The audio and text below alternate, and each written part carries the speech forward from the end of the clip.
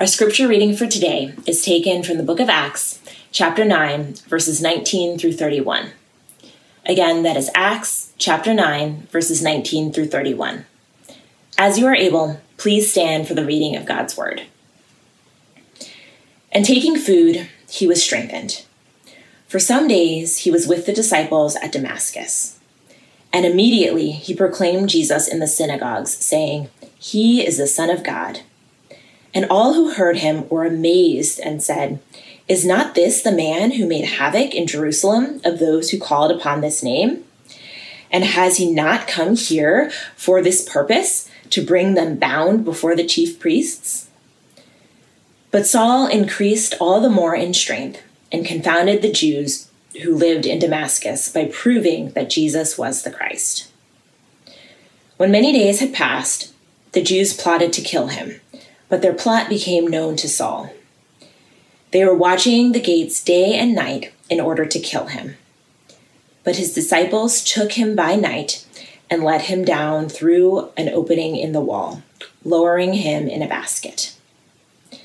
And when he had come to Jerusalem, he attempted to join the disciples, and they were all afraid of him, for they did not believe that he was a disciple.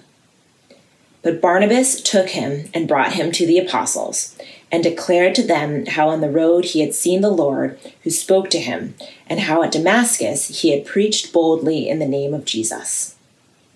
So he went in and out among them at Jerusalem, preaching boldly in the name of the Lord. And he spoke and disputed against the Hellenists. But they were seeking to kill him. And when the brothers learned this, they brought him down to Caesarea and sent him off to Tarsus. So the church throughout all Judea and Galilee and Samaria had peace and was being built up, and walking in the fear of the Lord and in the comfort of the Holy Spirit, it multiplied. This is the word of the Lord. Good morning, Holy Trinity Downtown. I'm John Dennis, one of the pastors here, and it's my great pleasure to welcome you to this message today. I have the privilege of opening God's words. And our hope is today that you are caring for your own soul, taking care of the heart that you can have for the Lord. It's been a crazy season, of course, for all of us. And it's important that we take steps to clear our minds, take steps to make sure that we have the right focus. I read this week of a guy, I don't necessarily recommend this, but there's a gentleman whose name is Dan O'Connor, who is an artist in Chicago. And on June 13th, he was kind of stuck in this COVID haze, and he decided he needed to do something to clear his head. So in the morning, he woke up, and truth be told, he was a little hungover, and he went and jumped in Lake Michigan. And he has been doing so for the last 244 days, no matter what the temperature outside and no matter what the temperature of the water itself. I don't recommend it, but I do recommend that we find the right kind of focus that we need in the midst of COVID and in the midst of all the challenges that we are facing. And we're going to see today a refreshing picture of someone who clings to one solid truth. That is the Apostle Paul, or Saul as he's known here, clinging to this idea that Jesus is the Son of God. And really, what you see in the passage is how that truth begins to transform his own life. Many, many years ago now, on January 18th, 1803, President Thomas Jefferson sent a secret message to Congress asking for $2,500 to send an officer and a dozen soldiers to explore the Missouri River. And not long after that, the Louisiana Purchase was made, which expanded the size of the United States overnight, which meant for the possibility of exploration. And Thomas Jefferson had this vision or this desire to see if he could tie the two coasts together, so to speak, using a Missouri-Columbia waterway to form the knot. And Stephen Ambrose, in his tome, his long book, speaks of it as a breathtaking vision to essentially create a continent-wide empire for the United States. And the person that Jefferson tapped to be the first explorer was actually his secretary at the time, who that Jefferson had invested in for education. His name was Meriwether Lewis. And many people thought that Lewis was too much of a risk taker for such an expedition, and yet it's exactly that kind of mentality that was needed. One that was courageous, one that was unafraid of challenges, one that was used to having few comforts, to set about with this spirit of adventure and exploration. And today I want to introduce to you someone that Luke holds up as an emerging sort of hero within the book of Acts, someone who will explore from not just Jerusalem and Judea and Samaria, but to the ends of the known earth at that time. And what we're going to see is how, if you take the words of what we sang earlier, how Saul's Alleluia belonged to one person, that when he had this personal encounter with who Jesus was, it changed him completely and changed the trajectory of his life. And so what I want to show you today is very simple. I'll state it this way, that committing to Jesus as the Son of God has tremendous challenges to it. Because the call to follow Jesus is not merely one of intellectual assent, but it is a call to follow him to the death. But the communal gifts that God gives to those who exalt Jesus as the Son of God are beyond compare and even almost beyond comprehension. Let me say that again, that committing to Jesus as the Son of God has tremendous challenges because we are called to follow him to death, but the communal benefits and blessings are rich beyond compare. That's what I want to show you today. So will you open with me in prayer as we begin? Our Father in heaven, we thank you for the kind of reckless abandon that we see in the Apostle Paul, called Saul here, Lord. His willingness to go anywhere, do anything, be whoever you wanted him to be, because he had this transformative encounter with who Jesus was, and they began to see him as the Son of God. Lord, help us to see your beauty again. Help as we sang earlier, help our Alleluia to belong to you only because you are worthy. God, crack open our frozen hearts this morning. Break through our apathy that we might see the vast value of Jesus as the Son of God, we pray in Christ's name. Amen. The central truth, theological truth of the passage comes in verse 20, where Saul starts to proclaim Jesus as the Son of God, and then he's proving, verse 22, that Jesus is the Christ. And I'm going to break the passage just into two sections, and I want you to think about it this way.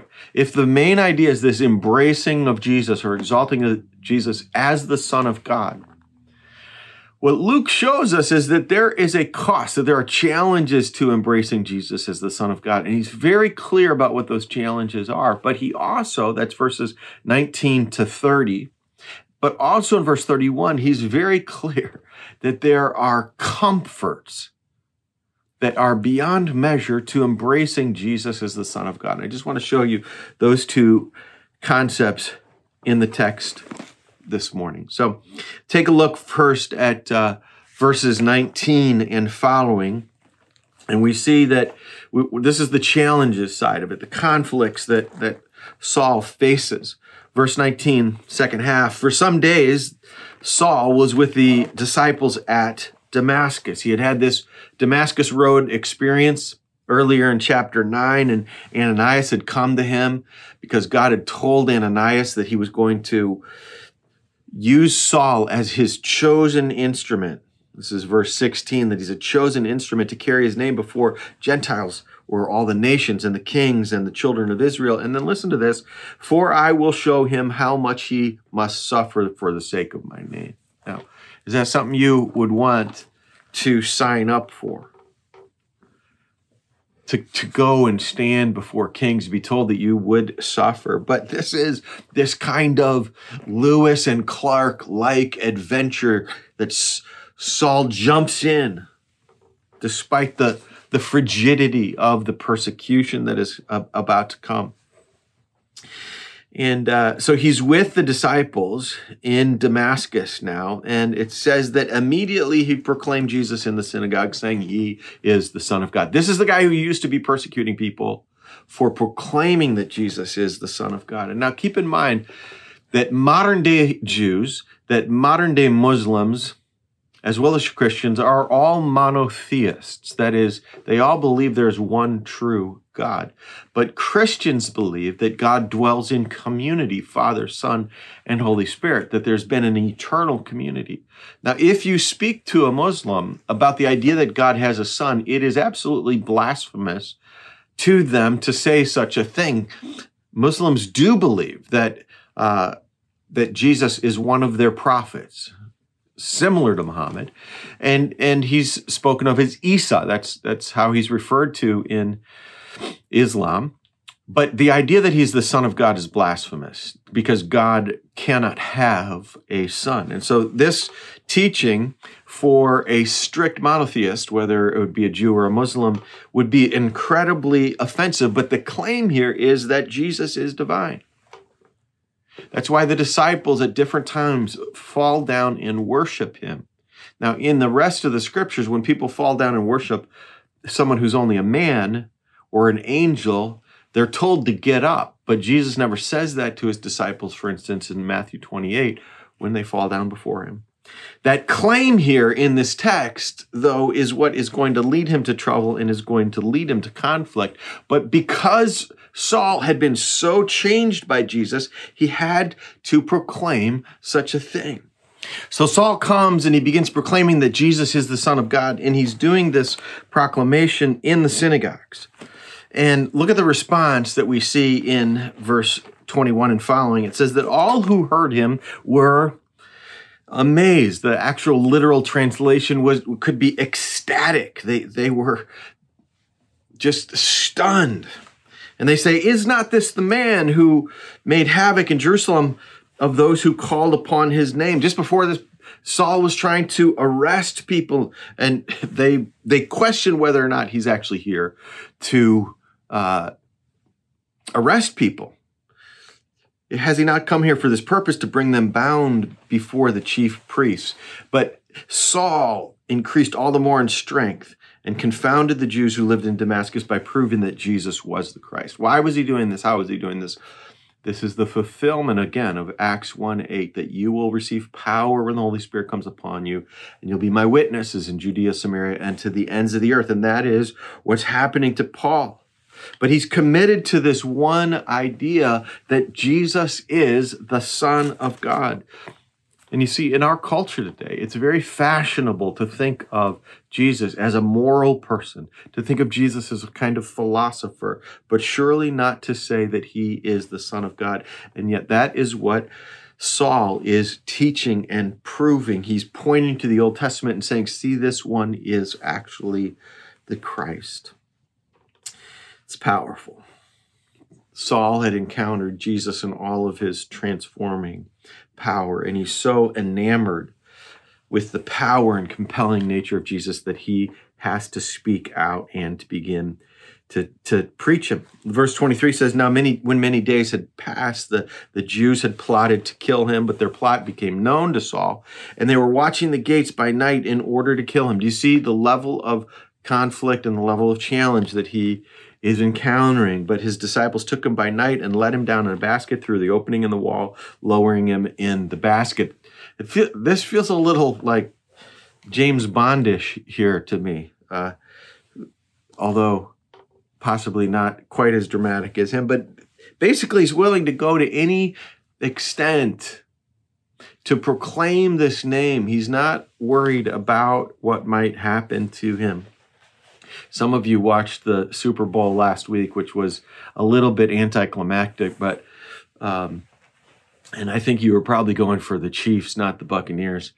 And what amazed me sometimes was just watching Mahomes kind of back up and drop back into the pocket a few times. And the way that I know he lost the game and it was terrible, but I started thinking about what would it be like to have these immense weaponized athletes coming towards you. So I looked up how much some of the Buccaneers weigh, and here's Khalil Davis weighs 308 pounds. Donovan Smith weighs 338 pounds.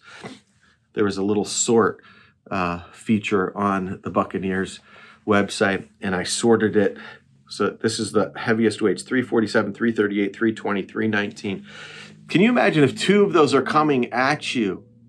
That's 700 pounds of crushing power. If three are coming at you, that's a half a ton of power. And there's this one shot where Mahomes is he's jumping sideways and guys are tackling him and gets the ball off. All of the reason why I say that is because there's a tremendous sense of calm to the Apostle Paul in the face of this tremendous opposition that's coming his way. They want to kill him, and they are going to kill him eventually when he gets to Rome. So what's the point that Luke's making? It's very simple. There's a cost to Christianity. There's a cost to following Jesus. There's a cost to embracing Jesus as the Son of God. That's very clear in Saul's life. And if it's true then, it's true today. Now, the cost may not be experienced in the same way. But think of it. What is the cost for you of following Jesus? What is the cost for you among your family or in your workplace, or the sins that you will have to turn away from? The great Puritan writer J.C. Ryle, who was the Bishop of Liverpool, puts it this way. He has a sermon chapter in his book on holiness, but taken from a sermon from Luke 14:28, which says this: "Which of you, when intending to build a tower, does not first sit down and count the cost? There is a price to pay." And he goes on and he says that your following Christ or exalting him as the Son of God will cost you your self-righteousness. No longer can you boast in what you can do. He goes on to say that it will also cost you your sins. You have to give them to him. You have to turn from your sins. He writes, a person must be willing to give up every habit and practice which is wrong in God's sight.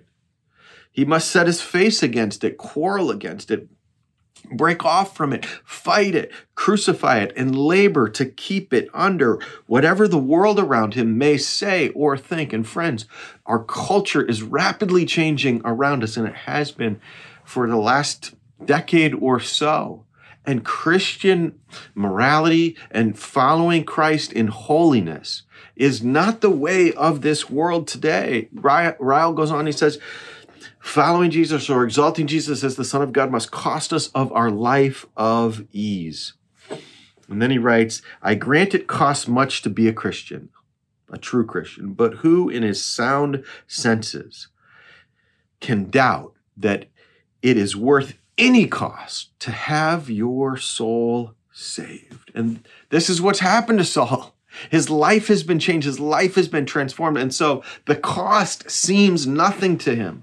I remember when I was a youth pastor a couple decades ago, and I wanted to take some students overseas. Part of my goal as a youth pastor was help students experience life outside of suburbia, where things seemed comfortable, where things seemed to have a veneer of morality on them, and to take them to places where they'd never seen drastic poverty, never seen the joy of people worshiping with very, very little. And so we had a trip planned to Guatemala, and there was actually a political uprising at that time in Guatemala City and in that area. And the executive pastor at the time said that we were going to have to cancel the trip, and we got into discussion about it, and I asked him why, and he said, it's just too dangerous right now.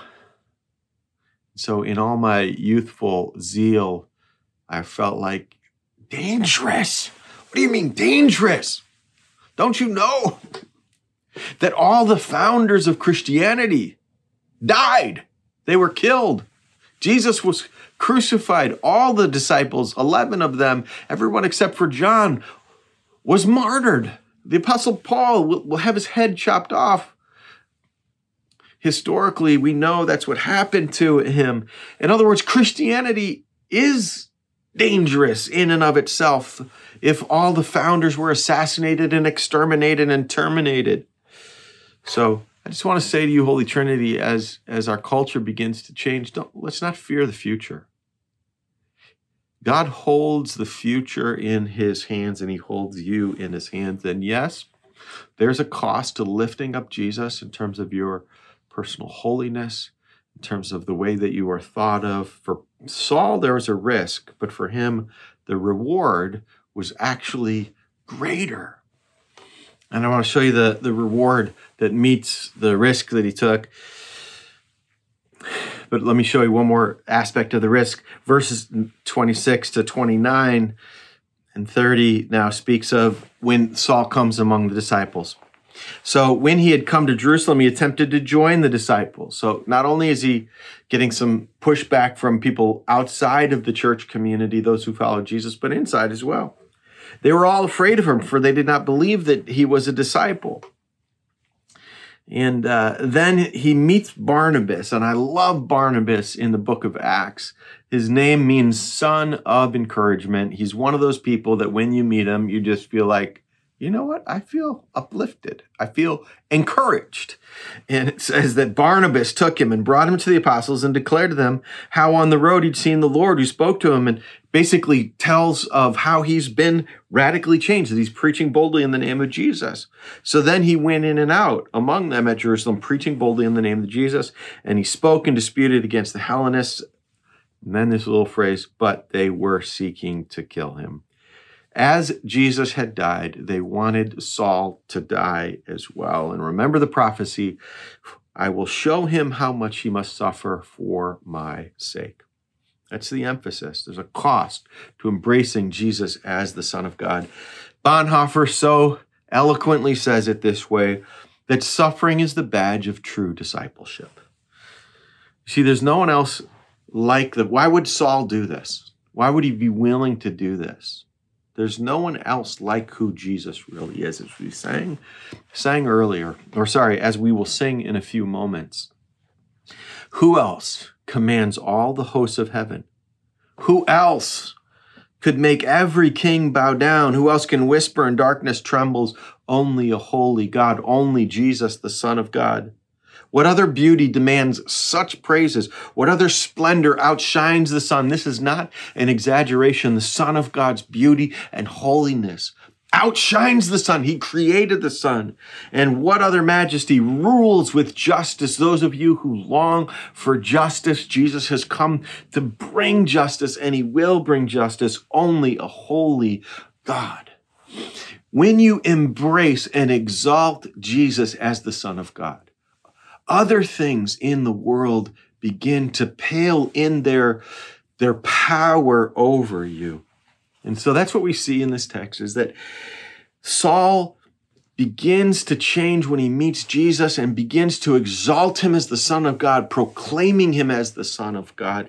And he encounters great challenges in the midst of it. But then he also experiences great blessings and comforts because of it. It's interesting to me, the transition in verse 30 to 31, because I would expect, after everything that has been said about what Saul's challenges are, that verse 31 might say something like, so they were anxious because Saul was being unjustly persecuted, and so the church was distressed and discouraged because of the opposition, and so the church was filled with conflict and anxiety. But look at verse 31. I love this part. Look at verse 31. It says, and so, after all the conflict, after all of the challenges, and Saul is lifting up the Lord Jesus, it says, so the church throughout all Judea and Samaria had peace. and was being built up. That is so counterintuitive, but here's the second claim. It's not just that seeing Jesus as the Son of God and lifting him up and exalting him will bring conflict and challenges. It's that it will bring comforts that are beyond measure and beyond what this world might experience. And so the church had peace. This is a summary verse, and there's a number of these in the book of Acts. In Acts chapter 6, when the widows are not being fed and they need to raise up some other leaders, there's a summary verse at the end of that little section that talks about the church continuing to grow. This is one of those phrases. You would think it would say everything was going downhill, but instead it says that the church throughout all Judea and all Samaria and Galilee had peace and was being built up. It'd be like saying the church throughout Michigan and Wisconsin and Illinois and Indiana experienced this kind of peace. And I just want to show you these benefits that Luke lays out for us, that are the benefits of a church when it exalts Jesus as the Son of God. So we take just a few moments with me to immerse yourself in these blessings which are given in the text. The first blessing that it mentions in verse 31 is peace. There's peace in the church. In our membership vows, when someone takes vows to be a member of the church, one of the questions that is asked is, will you seek to study the peace and purity of the church? You see, a church needs a kind of respite from conflict and division and slander and gossip. And I'll just say that one of the great blessings of being a part of Holy Trinity Church over the last 23 years or so is God has preserved us from division. He's preserved us from splits. And I'm so grateful that he's preserved us in this way. But that I attributed it to us all being able to lift our eyes up and see Jesus as the Son of God. That's the first comfort there. When you exalt Jesus as the Son of God in the midst of challenges and costs, there's peace. But secondly, it says that the church was being built up throughout Judea and Galilee and Samaria. This is such an important word in the New Testament. The idea of being built up is used frequently in 1 Corinthians, in the book of Ephesians. It's the word oikodomeo, which literally oikos is the word for house, and it has to do with the idea of building something up. It's like building a house, that the church is being built up, not actually physically into a physical structure, but into a spiritual structure, that the people were growing in their knowledge of who Jesus was. What a blessing. How is that happening? It's because Jesus was being proclaimed as the Son of God. And when Jesus is proclaimed as the Son of God, people are strengthened by the words that the Apostle Paul is preaching. Another way to think of this word oikodomeo is it's a weightlifting word. Ephesians chapter 4 speaks of the body of Jesus, same word, being built up.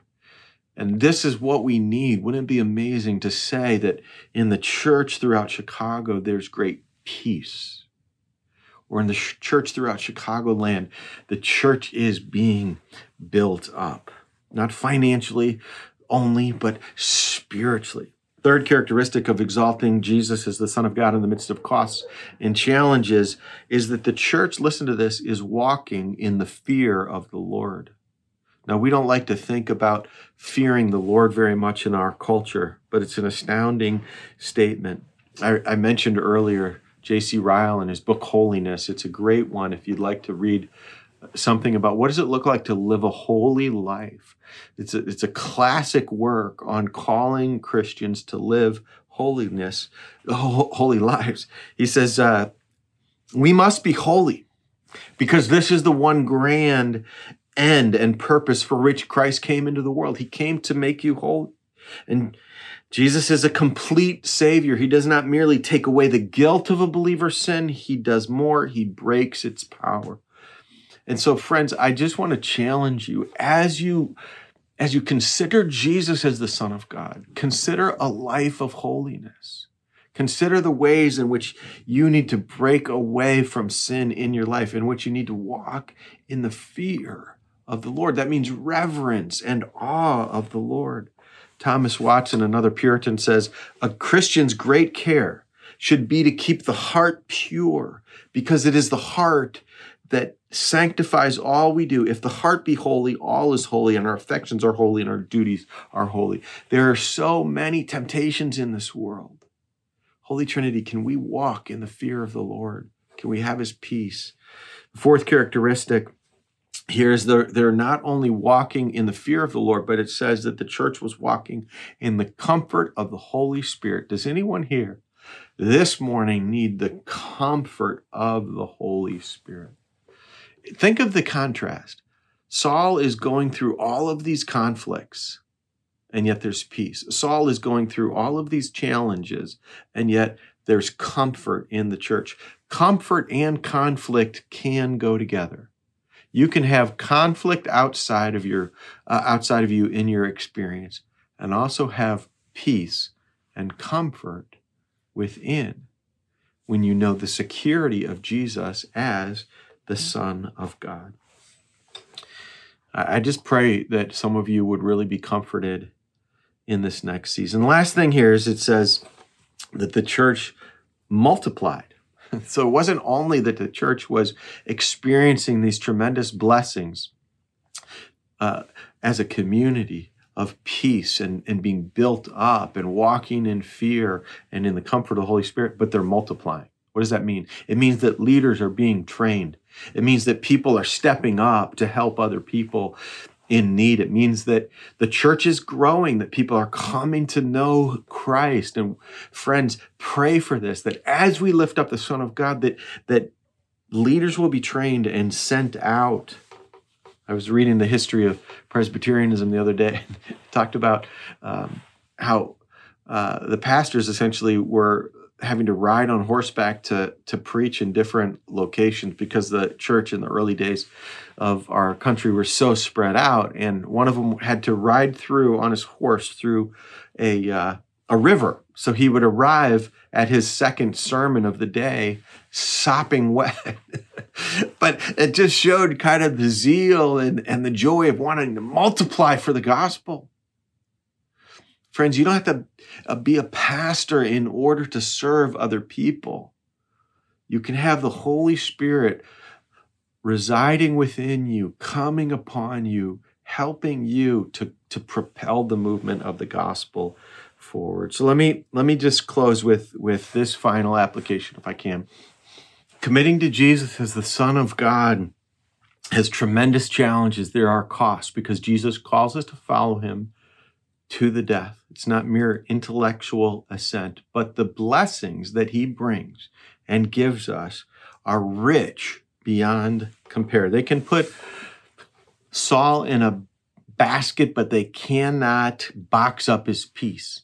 They can lower him down in a crate, but he will still have the comfort of God. God's blessing and peace and comfort come upon his church when Jesus is exalted as the Son of God. That is the key. So just two application words for you as I close. One is, will you commit or recommit to Jesus as the Son of God, no matter what the cost is for you? Is there a cost in your family? Is there a cost in your reputation at work? Is there a cost to your pride? Is there a cost to your self-esteem? Is there a cost to your sexual lifestyle that acknowledging him in the world will mean certain things you have to say no to? Is there a cost to the level of your comfort that you will have to go out of your way and think of others? Will you recommit to Jesus as the number one priority in your life, the way we see it in the Apostle Paul's life? That's my first challenge to you. Only he is worthy of worship. And then the second one is to seek the comforts that are spoken of here. Seek them communally. Do you need peace? Ask God for more peace. Is there a way that you can help to build up the church? Find a way. Do you need to walk deeper in the fear of the Lord? I know that I do. Have you forgotten to fear him and acknowledge him? Do you need the comfort of the Holy Spirit? Why not ask someone to pray for you that you might experience the comfort of the Holy Spirit? Is God calling you now to help to step up with the multiplication of the gospel somehow, through your influence, through finances, through service. Committing to Jesus as the Son of God has tremendous challenges because he calls us to follow him to death, but the blessings and the comforts that he brings are rich beyond compare. Brothers and sisters, may you go and walk in this peace. In the name of Jesus, let me bow and with you in prayer. Father in heaven, we thank you for this word. And we pray that even as people experience pain in this world, that they would experience your peace. Even as they experience the challenges and conflicts, that they would also experience, that we as a church would experience your comforts. And we pray this in the name of Christ. Amen.